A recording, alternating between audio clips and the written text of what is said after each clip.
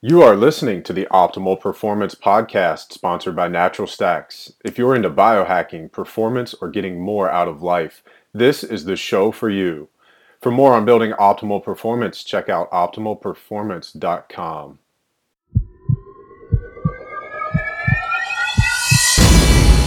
You were looking for a way to change your life. You got it. I kind of think in some ways, selfishly, that it should remain a secret because it is such an advantage. Natural Stack. Start optimizing your mental and physical performance. Optimize yourself. All right, happy Thursday, all you optimal performers. I'm your host, Ryan Muncie, and today we are joined by a very special guest, Mr. Keith Norris. Keith, thanks for hanging out with us. Hey, man, I can't think of a better way to spend a Thursday morning than hanging out with Ryan, talking shop. That's right. So for our listeners, let's introduce you. You are just an all-around pretty cool guy. So let's tell everybody what you do. You're a co-founder and owner of Paleo Effects. You're a partner in ArxFit. We'll have to let you explain what that is. I'll discuss that in a little bit. If you've ever been to the Bulletproof Conference, they've always been out there with some really cool machines. And you're also a founding member, I believe, with ID Life. Yeah, founding member. We were there from the get-go. All right, very cool. So we're going to talk a lot about your specialties and those things that you're involved with today.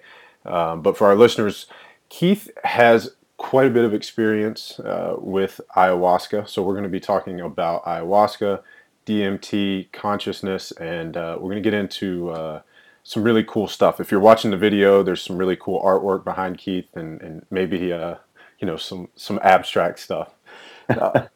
So before we really get into it, as always, make sure you guys go to optimalperformance.com to see the video version, like I just mentioned, as well as get the show notes and any links and resources to the cool stuff that we're going to talk about on today's episode. Also, if you have not done so, please head over to iTunes, leave us a 5-star review like this one from Cousin Burley. Love Natural Stacks and this podcast. Love the diversity of guests, information that you can use, and the latest in biohacking and nootropics. So thank you, Cousin Burley. All right, Keith, let's do this. Let's do it. So we'll save some of your bio and background stuff for later. Sure. Let's dive right in on this ayahuasca stuff. Some of our listeners may not be familiar with it, so I guess tell us what it is first, and we'll go from there. Yeah, well, essentially, it's a plant that's used for learning purposes, and this was primarily used in the Upper Amazon, right? So, and particularly Peru is where this is found most, and where the culture is found most, and most of the I'll just say that the shaman that I work with are all Peruvian trained shaman. Whenever I talk about ayahuasca to people, I'm very, very quick to say that it's not a ha-ha experience at all. I mean, it is a very, very hardcore experience. It is one of the mentally and emotionally one of the toughest things I've ever done in my life, and maybe even physically, because it was so mentally and emotionally tough. It is definitely not to be done for weekend kicks. I can just say that. And I've done, let's just say I'm pretty well experienced with a lot of different things. And this particular substance is on just another level, another realm of experience. What it is, physically what it is, the ayahuasca vine, that is processed and mashed and combined with any of a number of indigenous leaves of companion plants. And together this mixture, of course, the native people didn't know it, the biochemistry behind what was going on, but the vine actually contains an MAO inhibitor that allows the DMT that is within the leaves to be expressed and not. So MAO degrades the DMT within the body. So if you have an MAO inhibitor, it allows the DMT that's in the leaves to naturally free flow within the body. So it is a powerful experience. It lasts up to the ceremonies that I've done. They've lasted 7-8 hours. Wow. So it's a long time to be in an altered state. An altered state, I would say. I'm using that very loosely. It's another. You're in another realm. So before we have you explain to us what that other realm is like to the best of your ability. Let's go back and you mentioned that the MAO inhibitor that's in these leaves allows for the increase in DMT in our bodies. DMT being dimethyltryptamine, which Yes. is sometimes called the spirit molecule. Yes. Okay. So now when we have elevated levels of that in our body after drinking, and this is made into basically a tea, right? Yeah, it's you could think of it as almost a molasses consistency. It's and it depends on the mix, what exactly is in the mix, because there's not one recipe for ayahuasca. I mean, ayahuasca is a general term. The drink always contains the vine. Always, that vine is particular to any mix you're going to drink. But then there's, each shaman has his own brew, if you will, of what he combined, the leaves that he will combine with it. So, and they all have a purpose. It's not willy-nilly. Right. So I will just say that ayahuasca is a blanket term for a number of different concoctions. Almost like nootropics is a blanket term for... Yes. Yeah, okay. Exactly. Okay. Exactly. Yeah. So put us in that altered state with you. What are you experiencing, feeling, seeing, thinking? Yeah, I tell people that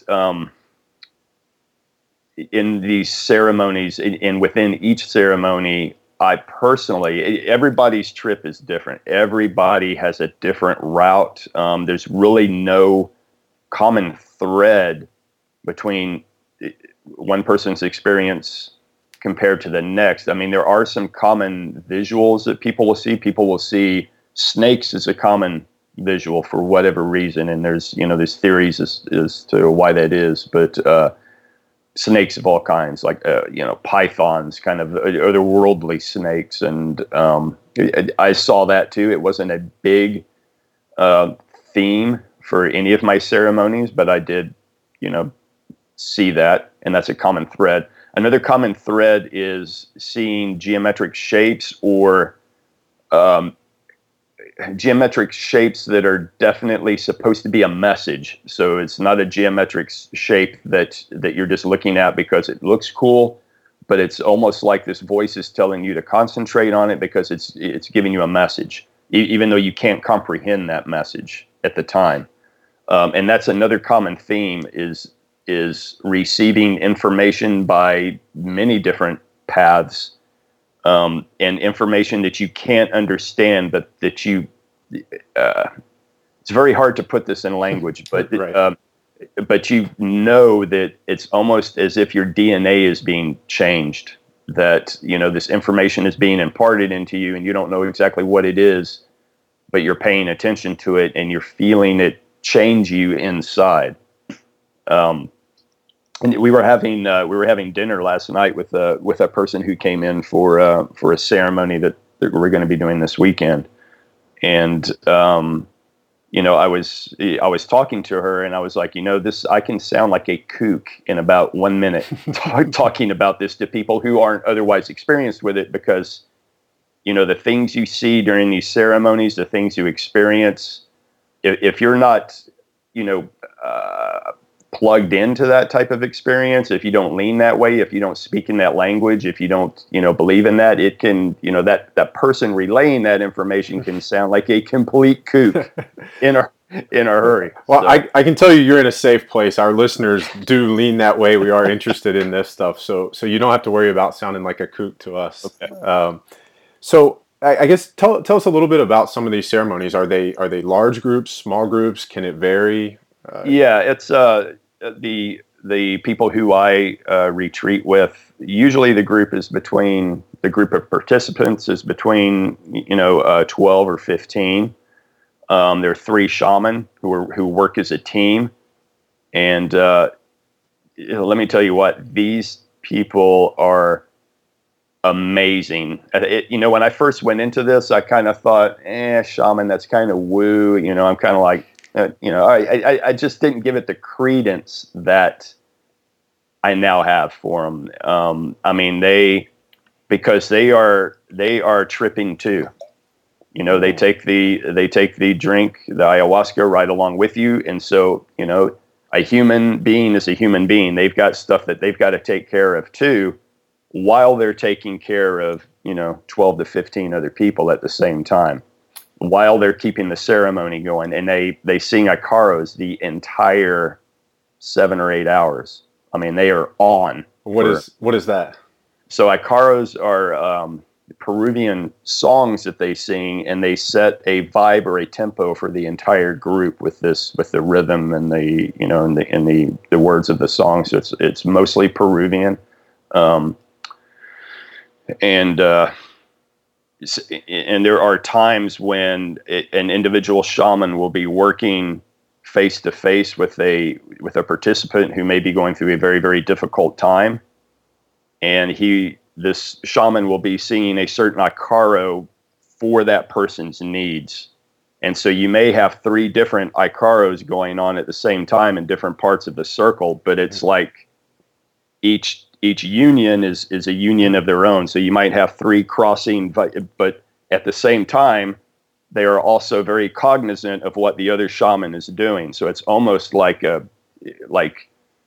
the most badass, 3-piece rock band you could ever imagine, because they're playing off of each other and they're playing individually. I mean, it's an amazing experience. I can't recommend it enough if you feel so called to that. And I tell people all the time, if someone has to talk you into doing this, you are not ready for it. I mean, you have to be drugged yourself. You almost have to be, really, really, really yearning for it to be able to go through it all and get everything you can out of it. But I would never try to talk somebody into doing it. That kind of goes right into one of the questions I wanted to ask you. And there's, I've heard reports that, there can be physical illness. Oh, yeah. So with all of that being said, why would you, quote unquote, torture yourself with an experience like this? I mean, as you said in the very beginning, this isn't a altered state. It's a hardcore, it is a journey inward. So tell us why, at least for you, why are you pursuing that? Anything that's worthwhile takes a lot of struggle and a lot of sacrifice, right? So I've explained this to people, like, I played football for many years, and every year, no matter at what level I was, there was that time during the summer where it was camp, and it sucked. I loved the game. I absolutely loved playing the game, but that period of time sucked. Nobody liked it, but we all knew that we had to go through it. I mean, you had to harden yourself for the sport, and part of that required you to go through, this month-long process of just drudgery. It's kind of the same with ayahuasca. I mean, if you really, really are passionate about finding yourself and diving deeper and going, kind of making yourself a better person from the inside out, is essentially, if you get down to the root, that's what everybody is there to do. And they may be there because they're being held back by something. Maybe they had some kind of trauma in their life that they're trying to rectify. Maybe they have a drug addiction. Maybe it could be a number of different things that they're trying to cleanse and get rid of. For me, I didn't have any addictions per se. I was ticking right on along, but I knew there was something more. And there's something more to me than my day-to-day existence and my day-to-day of being an entrepreneur, coach, and this, that, and the other, which I love and I'm very, very passionate about. But I think I can be better at those endeavors if I really dive deep into myself and kind of find out what makes me tick. Mm-hmm. Because there are things that hold me back. I might not even be I might not even know about it. Right. And that's one thing the ayahuasca will do. It will show you your limitations. It will find your limitations, and you will come face to face with them, and you'll have to battle them. And yes, it can be physically, people throw up, people shit themselves. I mean, most of the time they can get up and get to the bathroom or whatever, the little porta potties they have set up. But sometimes not. I mean, sometimes there's accidents, and those barriers come down very, very quick. I can tell you. You would think, a lot of people go in, they're like, I don't want to throw up in front of somebody, but that barrier comes down so fast. That's like the last thing anybody worries about once you get into the ceremony. So where do you actually do one of these ceremonies? Are you out in the woods? Is it? Yeah. Okay. It's better. Now they can be done anywhere, obviously weather permitting. It's better outdoors. I mean, it's at night, because the atmosphere lends a lot to your experience. But they can be done indoors. I think, what's really important, whether you're doing these indoors, outdoors, or, every shaman has a method and a way that works for him. That's what's important, that you find a shaman that really knows what he's doing. And believe me, I freaking did due diligence. I am not a person that just goes willy-nilly, especially with something like this. There's no way that I could feel comfortable totally releasing without knowing that I had a guide that knew what the hell was going on, right? I could just not do it. It's just not me. Right. That's a very great point. So how could our listeners find a shaman or a place near them? Is there a way to do that? And maybe yes. Okay. So there's on the U.S. side, there are ayahuasca is not yet, I will say, illegal, but it's just a matter of time. We're in the U.S. It's going to be, it just becomes more popular. Somebody's going to put the brakes on it, and it's going to become illegal. Right now, the shaman are very, very cognizant of that, so they fly under the radar, right? So they don't, you're not going to go to a website and see it's just not going to happen. Right. So it's very, very much word of mouth. And that's about the best I can tell you. It's Okay. word of mouth. And these aren't people who are given to entrepreneurship, right? They're doing this because they love it. Not that there's anything wrong with entrepreneurship. Lord knows I am the huge proponent of entrepreneurship, but that's just not them. They are very content just being under the radar, living the ceremonies. And that's, as long as they're doing that, that's fine, which means all of their clientele comes word of mouth. Gotcha. Okay. Yeah. Now, you talked about earlier kind of exploring yourself and I have a mentor who has taught us, as a coach, that you can't give what you don't have. So I really like your approach to Absolutely these ceremonies to try to, the more issues that we can figure out, in our own life and with others, then the more we can help other people. So specifically for you and with your experiences with ayahuasca, what have you been able to learn on the after side of these that has helped you as a coach or a person? Yeah. One of the things that I learned, because you do learn a lot about your vocation, even though the teaching goes way, way, way deeper than that, you do have moments where you're dealing with more day-to-day issues, right? So one of the things that was brought to me was the realization that, coaching and training is as much, if not more so, art than it is science. Right? I mean, we would all agree that there is science to strength and conditioning, and that's, that is there. But there is so much of this that's art. There's so much of this that is individually driven because, Ryan, your training is going to be different than mine. We're going to respond different. Even though we might be training for the same event, we're going to have to attack it in different ways. And we might start with a template that's pretty much universal, but at the higher levels, we're going to have to tweak it to our individual abilities and our limitations. and there's no science behind that. I mean, that is coaching, that is coach's eye, that's experience, that's a coach being able to feel what his client's doing.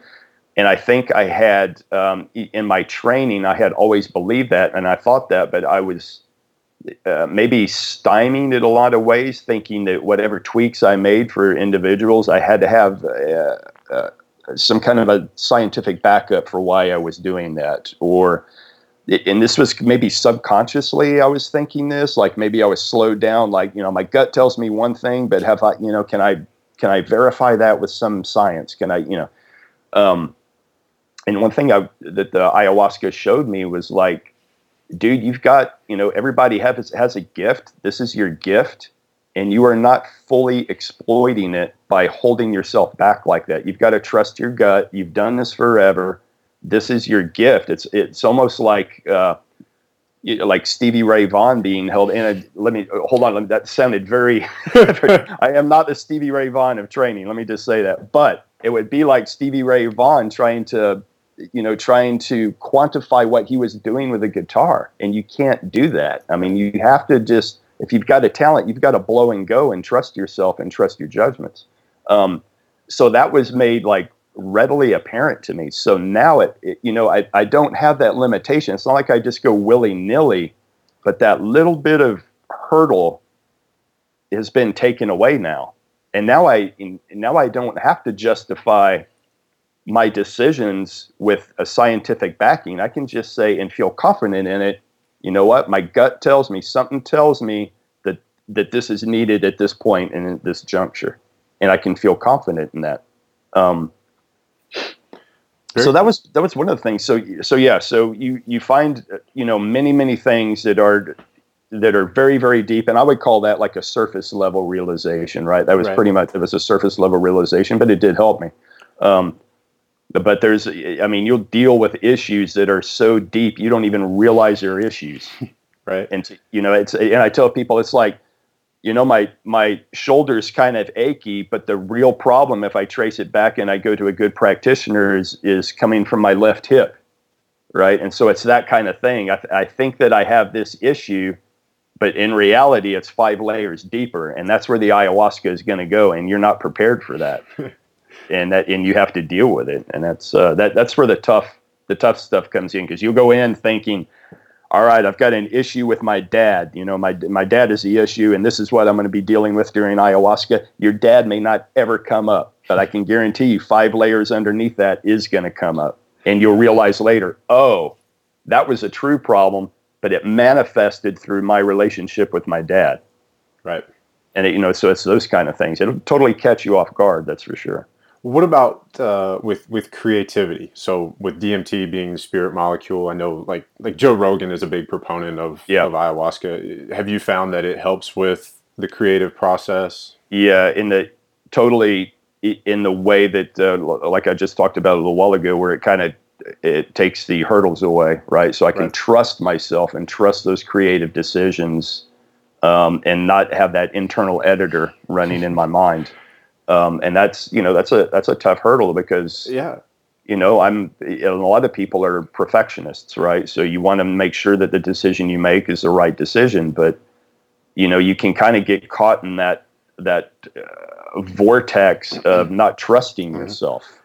That's very like Seth Godin, where you can be, as a creator of anything, you're very self-conscious and you're very scared that, hey, I've created this thing, now I'm putting it out there. Will it be accepted? Will it be will it work? Will it help? Yeah. Is it right? Is it correct? And it's, and I'm not saying that you shouldn't go back and, there's a time and a place to go back and check yourself to make sure, hey, am I making the right decisions? Am I doing the right thing? But at the time you are creating, that is not the time to have the editor pop up.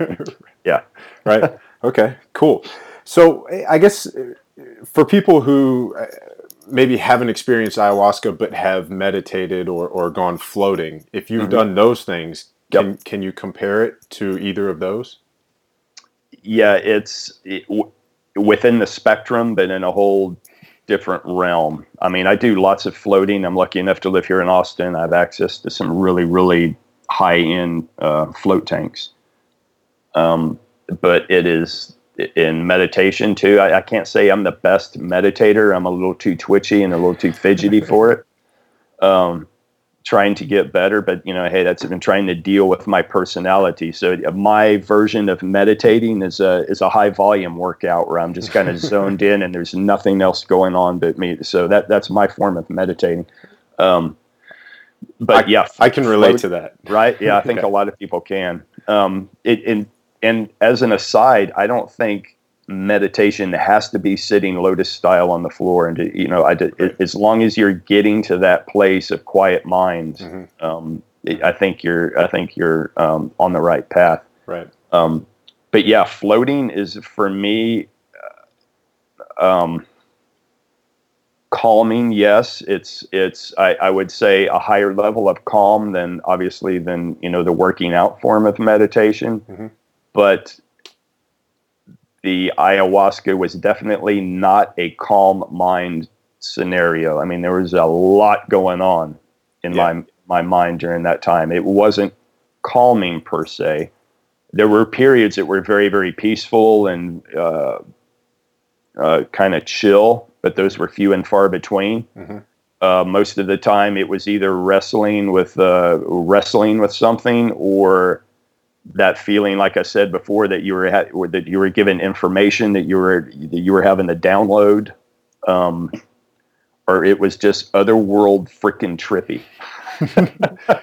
That's about the best way I can put it. So let me ask you this: if obviously, even if our listeners or somebody lived in a place where they have access to a great float facility, or if they found a shaman, we're not going to do ayahuasca every weekend, and we're not going to float every week. Yeah. How would you set those up on like a monthly or yearly usage thing? How many times? How would you kind of use them as each as a tool in the toolbox for personal development? So if we're talking, ayahuasca, it's kind of, and the shaman will tell you when you're called back, you'll come back. So there's really not a definite timeline, right? So it's been 6 months since my last ceremony, roughly. And I'm getting ready to dive into another one this weekend. It's a little bit different setup this weekend. It's not quite as intense as the last one. But I feel ready and I feel called. And as I look back over my notes that I wrote after each experience, one thing I tried to do was journal after each experience and get out as much as I could on paper so that I could relive it and go back and try to figure out what all this stuff meant. And I've been reading that stuff over the last 6 months, and it just I don't know how to say it. The time seemed right. I felt called again. Some people will go through an experience, and even though it might be a fine experience, might not be utterly bad, but they just don't feel called. They just don't. That's just not there. Their spirit is just not called back to it for whatever reason. Maybe they learned whatever lesson they need for the next 20 years, and they're good. So that's on the ayahuasca side of things. If you're called to it, do it. Floating, I am lucky enough to be able to float whenever I want. Whenever I want generally translates into about once every 2 weeks, just because I'm a busy guy. I would love to do it once a week, but the reality is I'm busy and time slips away, and next thing I know, 10 days have gone by, and but if I were better about it and I were a better manager of my time during the day, and I put more emphasis onto relaxation instead of busting ass like I should, but I would do it once a week. Definitely. I think there's definite benefit in it. And every time that I float, I'm always like, why in the hell did I wait so long between floats? And every time I do that. Meditation, God, I think you could,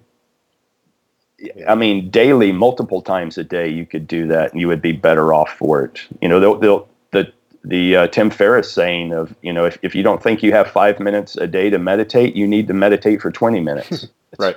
And I totally, not that I express that myself because I'm one of those people that's like, I don't have 5 minutes and I need to carve out that time. Right. So, we're all on a path where none of us are perfect. I know where my blind spots are. I know where some of them are. I'll find some more this weekend, I'm sure. But, that's one of mine, is just not making time for that kind of stuff because I still, in my monkey brain, think that I need to be doing to accomplish. I'm still at my core the driven entrepreneur, and the driven entrepreneur, it's very, very hard for them to back off for 20 minutes and do quote unquote nothing. Right. Although it's anything but nothing. And I get it. And I think trying to preach to myself right now, even as we're having this discussion. Yeah. And I think part of that is understanding how you tick, how your brain works, and your personality. And, for people like you and I, that may be one of the reasons that we gravitate towards that hour-long high-volume workout, because we can physically be moving and getting rid of some of that energy, but our mind can go to that space and be empty, and we can let things kind of happen and come in. Yeah, that's totally. I mean, when I get into discussions, on the science side of S&C, and especially the circles I run in lean a little bit more towards the HIIT side of things. And we'll have those discussions. And, it's funny that the HIIT people will say, you're the high volume guy, and the bodybuilders will go, oh, you're the HIIT guy, the low volume guy. And I'm kind of like in this gray in between zone where nobody gets what I do, but they, right. I mean, that's a lot of my volume comes from just, getting the weight set and then just mind evaporating. Now, am I getting the most benefit to my body by doing that? Is that a return on time investment physically? It may not be, but I'll tell you what, it sure does it for my brain. Right. So I'll take that. I'll take that time investment. Right. So since we're going down that road, talk to us a little bit about the ARCS project and involvement that you have there. Yeah. And tell our listeners, how would you explain that? Yeah, it's kind of funny that I'm not the most expressive person verbally, and I somehow have been tasked with both explaining ARCSfit and ayahuasca, both of which are kind of impossible to explain verbally, but I'll give it my best shot. Okay. So ARCSfit is adaptive resistance exercise. Okay, so it's a motor-driven device and a proprietary transmission system that allows for a very, very smooth transition between the concentric and eccentric of any exercise, and any exercise in this case being any compound exercise. So anything from squats, bench press, deadlifts, rows, anything like that, we can accomplish on these machines. Imagine if you had a completely matched to your strength curve set of bands and or chains for any exercise, and that you are maximized in your force output through the entire range of motion of whatever exercise we're talking about. Perfectly matched, and perfectly matched on the eccentric, such that you would have 40% more weight loaded on the eccentric, and you would lower that weight, and your strength curves would perfectly follow. That is what adaptive resistance exercise is, and that's what we accomplish with the ARCSfit equipment. I'm glad you mentioned bands and chains, because in the strength world, we always talk about those as being accommodating resistance and being able to match the strength curve. Yep. So I was going to ask, is that basically the same thing? It is, except that it's perfectly matched. Right. So, for instance, I still use bands. I don't use chains so much because the ARCSfit kind of negates the need for chains. But I still like, for instance, yesterday I did trap bar deadlifts banded. And the reason I did them banded was I wanted a very, very high force production in a quick movement, in a ballistic movement. And the only way to really accomplish that at that speed is with bands. I was going to ask you that. I mean, can you use? I have been able to experience the ARCSfit, and I guess for people who haven't seen it or experienced it, It's almost like, I guess, how would you describe what it looks like? It's like a cable setup, and Yeah, it's like you said, it's attached to a motor. yeah, and I hate to bring up the competition, but it looks kind of like a Bowflex if you didn't know any better, right? And you walked it. One of the versions of the machines, would give one the impression that, oh, that's a Bowflex kind of thing. Right. So that will give your listeners an idea of how the setup is. Now we do have other models that have a bigger footprint and are a little bit beefier, and I would consider those models that would end up in a D1 strength and conditioning room, or what we use at Efficient Exercise. We use those machines as well. But the premise is the same. Yeah, we'll put a picture of, maybe you send us one that you liked best, and Sure. we'll put a picture on the blog at optimalperformance.com. Okay. So when people check out the video version of this, they can see what that looks like. Sure. Yeah. And of course, if you have, you'll have links. I'm yeah, sure. yeah, we'll have links back so people can learn more about it. So I guess that was my question then, was, with what you were saying about the trap bar. Obviously, we can match strength curve, so we can work on force production. But if we wanted to train rate of force production, you're still saying maybe free weights with bands. Yeah, and even though I'm a huge proponent of ArxFit, because I think it fits into a certain niche that we don't currently have the ability to train super effectively. And believe me, I've done my time with chains and bands. I love working that way. But let's face it, it's a motherfucker to set up. I mean, it's time intensive, and with these machines, the advantage is I can roll one client after another onto these machines with very, very little setup, and setup being just long enough to log them into the bio tracking computer. Right. That's the setup, and I might change the speed a little bit depending on limb length. But that's the setup. I mean, I don't have to change anything. And we're talking about the difference between somebody's grandma and me getting on the machine. Right. I mean, it's that adaptive. So, and much like ayahuasca, you have to actually experience it to really know what we're talking about. Because when I first partnered with Mark Alexander about 6 years ago, and I came in, and at that point it was one of the first beta models that they were looking at, and I'm looking at this YouTube clip, and I'm going, what in the hell is going on here? And I know strength and conditioning, right? And I was trying to decipher what was going on, and I kind of got it a little bit, but obviously I was dubious. I was the guy that was like, machines are pretty much useless, maybe in a rehab situation or whatever, but I'm the barbell guy, right? But when I actually got on the machine, the first time I got on the machine, the light bulb went off. It's like I immediately got what could be done with this machine. And I tell people, it's a tool.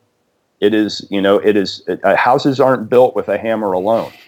And same thing with strength and conditioning. A swole body, an athletic body is not built with one tool alone. You have to be smart and mix and match tools as there need be. And there's no bad tools. There's certainly bad application, right? But there's no bad tool.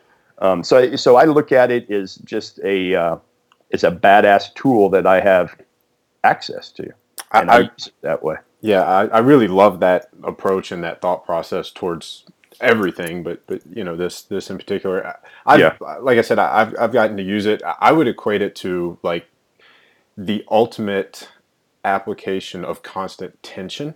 Yes, and it's incredibly exhausting. It's the most fatiguing set, or 40 seconds or 5 reps that you'll ever do. And it makes me think that it's a perfect tool if somebody were interested in like the body by science approach. I don't know if you're familiar with that. Yeah, I'm very, very good friends with Doug. Okay. It would be the perfect tool. In fact, a lot of our clients come to us because they've come through the body by science route and they know what we do. Now we're not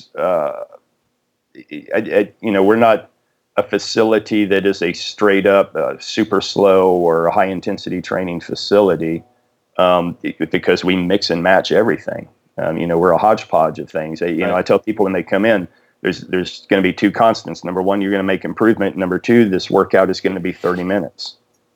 And that, those are the two constants. After that, everybody's workout's going to be freaking different, depending on what your goals are. You may be heavily, heavily, heavily on the ARX.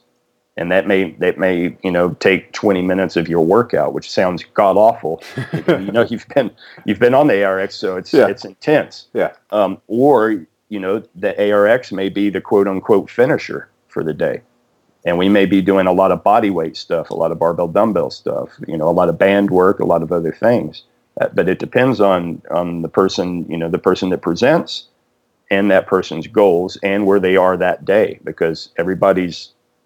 I'm a big believer in auto-regulation too. I cannot predict where you're going to be 3 days from now with any degree of accuracy. Right. Unless I can put you in a bubble and control your feeding and sleep and treat you like a lab rat, I cannot predict that. I'm going to have to figure that out as soon as you come in. Yep. Quickly. Absolutely. Which is another application of the ArxFit, by the way, is I do have instantaneous feedback. And so I know what you're capable of, and I know what you're doing in the moment. And I pair those two together and figure out who is it that I'm dealing with today. Yeah, and that kind of brings a scientific quantification ability to the art of strength coaching that you were talking about earlier. Yeah, it's a great mix of science and art. Yeah, it's. I think my issues in the past were trying to lean too hard on the science and try to back up what my gut was telling me with some study that I was trying to pull from my files in my little pea brain, and that was slowing me down. And I'm not saying that now I just go willy-nilly with whatever. Right. There's still that, that I've been in this gig for 40 years now, right. either as a coach or an athlete myself. So I've seen a lot. I've experienced a lot. I've just been around this stuff for so long. God by osmosis, even an idiot with hiccups and stuff after 4 years, right? Right. So, I would just say I trust myself more now than I ever have before on those issues. Very cool. So let's ask you one more question about ayahuasca. Sure. Because you have this ceremony this weekend, what are you doing mentally, physically to prepare for this? Yeah, so again, when we were having dinner last night, the girl, this will be her first ceremony, and she's asking me, hey, are you nervous or whatever after having, because she knows a lot about, what my last ceremonies were like, and they were pretty tough. There was nothing easy about them. They were tough ceremonies, and I equated it to that moment in the locker room before you walk through the tunnel and get on the field. There's that nervousness. Yeah. You're nervous, but you're excited at the same time. You want to get it on. Mm-hmm. There is that bit of nervous, am I totally prepared? Do I know, do I have everything in my head that I need to know? Did I watch enough film? Did I, all these questions in you're trying to answer in your mind right before you step on the field. It kind of feels like that. It's kind of like, it's kind of like in the locker room, ready to go out, and you're in this state of calm because you don't want to burn through a lot of adrenaline, but yet you're still, it's game day. You're ready to get it on. Okay. In a spiritual sense, I guess, if I could put it that way, because it is, during the ceremonies, you are, I don't want to say incapacitated, but it's not like you're flailing around or anything like that. You're pretty much laid back. A lot of people are seated lotus position. I can't get in the lotus position, so I just kind of chill, either sitting in a chair or kind of laid back. So food wise, I always eat pretty clean. I don't eat a lot of junk food, but if I were going into a ceremony, I would try to clear out, just the physical shit out of your life. You want to go in with a clean body. I'm not a heavy drinker, but I do, I do enjoy my bourbon and beer, but I'll cut back on that. I've cut back on that this week, and coming out of the ceremony, I probably won't do anything like that for about another week following. And the shaman will tell you that it's no judgments on anything, no judgments on recreational drugs or alcohol, but you just don't want competing forces or vibes within your body at that time. Just let the ayahuasca have your body, and then you go back to whatever afterwards, whatever you feel you need or you feel called to, but just give the ayahuasca this clean vessel for this moment of time. And that's kind of how I look at it. I'll give it a clean vessel for it to go in and go to work. Okay, cool. So, Keith, this has been awesome. I can't wait to hear your answers to the next question. This is the close that we have for everybody. Yeah. Your top 3 tips to live optimal. Top 3 tips. I try to live this every day. And when I think about it, number one, I wake up with a burning passion. I mean, it sounds corny. It sounds flippant. It sounds like stuff coming out of an entrepreneur's mouth to earn a buck. But really, I mean, I wake up with this passion every morning that I want to change the world. I mean, I have a passion for that. And that's backed by love. And, it's not an erotic kind of love, but it's a love for humanity. It is which, by the way, is something I'm able to speak much more openly about since I have done, some ayahuasca.